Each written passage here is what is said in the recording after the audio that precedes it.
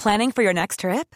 Elevate your travel style with Quince. Quince has all the jet-setting essentials you'll want for your next getaway, like European linen, premium luggage options, buttery soft Italian leather bags, and so much more.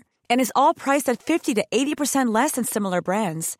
Plus, Quince only works with factories that use safe and ethical manufacturing practices. Pack your bags with high-quality essentials you'll be wearing for vacations to come with Quince. Go to quince.com/pack for free shipping and 365-day returns.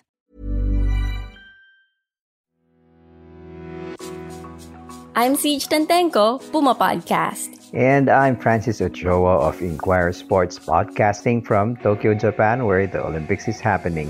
You're listening to Teka Teka, balita para sa mga huli sa balita. In this special series, we'll bring you stories from the Tokyo Olympics.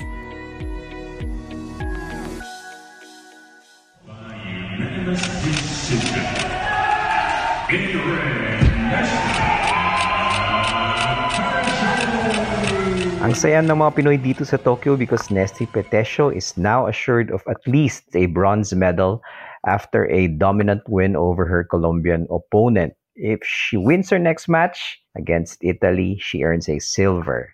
And if she wins the one after that, mangarap na tayo ng malaki, di ba? Another gold for the Philippines. First gold medal na si Hidelin, so that was history.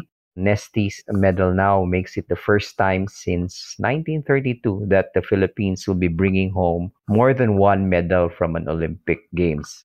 Alam mo, Francis, her success in itself is impressive. But what's even more impressive is how she won those matches. Yeah, Team Philippines has been fighting a very, very cerebral fight talaga.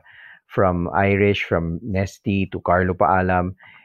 They have scouted their opponents well. They've strategized based on those scouting reports. And it's produced a lot of good results. Our boxing team is unbeaten and we haven't seen Yumir Marshall pa. And he's supposed to be the marquee name in the boxing squad.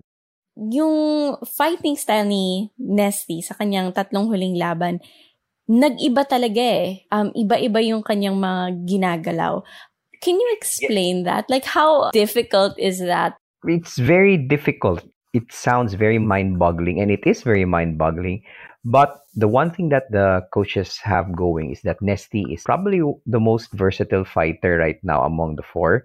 So those three different styles that she has shown so far is well within her skill set. Yung training nila was in Thailand, di ba? Yeah, and they benefited a lot from that, especially si Nesty when she faced yung world number 1, si Lin Yuting. She actually had a sparring partner na Thai who fought the same way. So that helped her prepare a lot for the Chinese Taipei fight. Kasi crucial yung Chinese Taipei na win na yun. I think that really improved her chances for the medal because she basically took out the favorite for the gold in their division. So, medyo key laban na yun. To think pa na this is Nesty's first time in the Olympics. Yeah, first time sa Olympics. Medal na kaagad siya. I interviewed Nesty in 2019, a month after she won the AIBA World Boxing Championship. And ever since pala tong si Nesty, palaban. And then nilaban siya sa araw ng Davao, 11 years old. Walang ibang babae na makakalaban niya. Kaya ang kanyang opponent ay isang lalaki, mas matangkad, mas matanda, mas experienced, at tinatrash talk pa siya, sinasabihang papatayin kita. Tinatanong din nila ako, kaya mo ba? Sabi ko po. Walang pagdududa po. Yung love ko dun eh. Tinalo niya yung lalaki, dinumog yung buong pavilion kung saan yung boxing match nila. Binibigyan sila ng libreng pagkain kasi sobrang proud ang mga tao na itong batang babae, 11 years old, ganun siya lumaban. Ang ganda naman ng kwento na yun. I'm not even aware na nangyari ang Battle of the Sexes. Pakinggan mo, nasa episode 4 ng Go Hard Girls Podcast. Gusto ko lang din, Siege, i-explain bakit assured na siya of bronze without playing a semifinal game. boxing kasi gives out 2 bronze medals for every division. So the 2 losing semifinalists will get a bronze. Wala nang knockout for the bronze or wala nang ganun. Basta pag natalo ka sa semifinals, you get the bronze, which is what Carlo will be hoping for when he fights on the same day, July 31. No? Yumir Marshall will also make his debut, but that will be on July 29, the same day that Irish Magno will also fight for a quarterfinal slot. So, it's not over. There's still a lot of Olympians who can actually come home with more medals.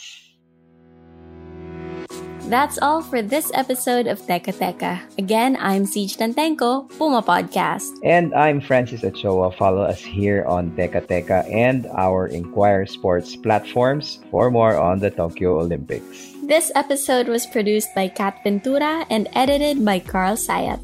We leave you with these words by Nesty Petesio from our interview at Go Hard Girls.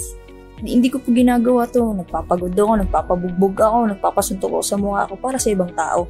Hindi po para sa pamilya ko po ito. Para sa bayan po.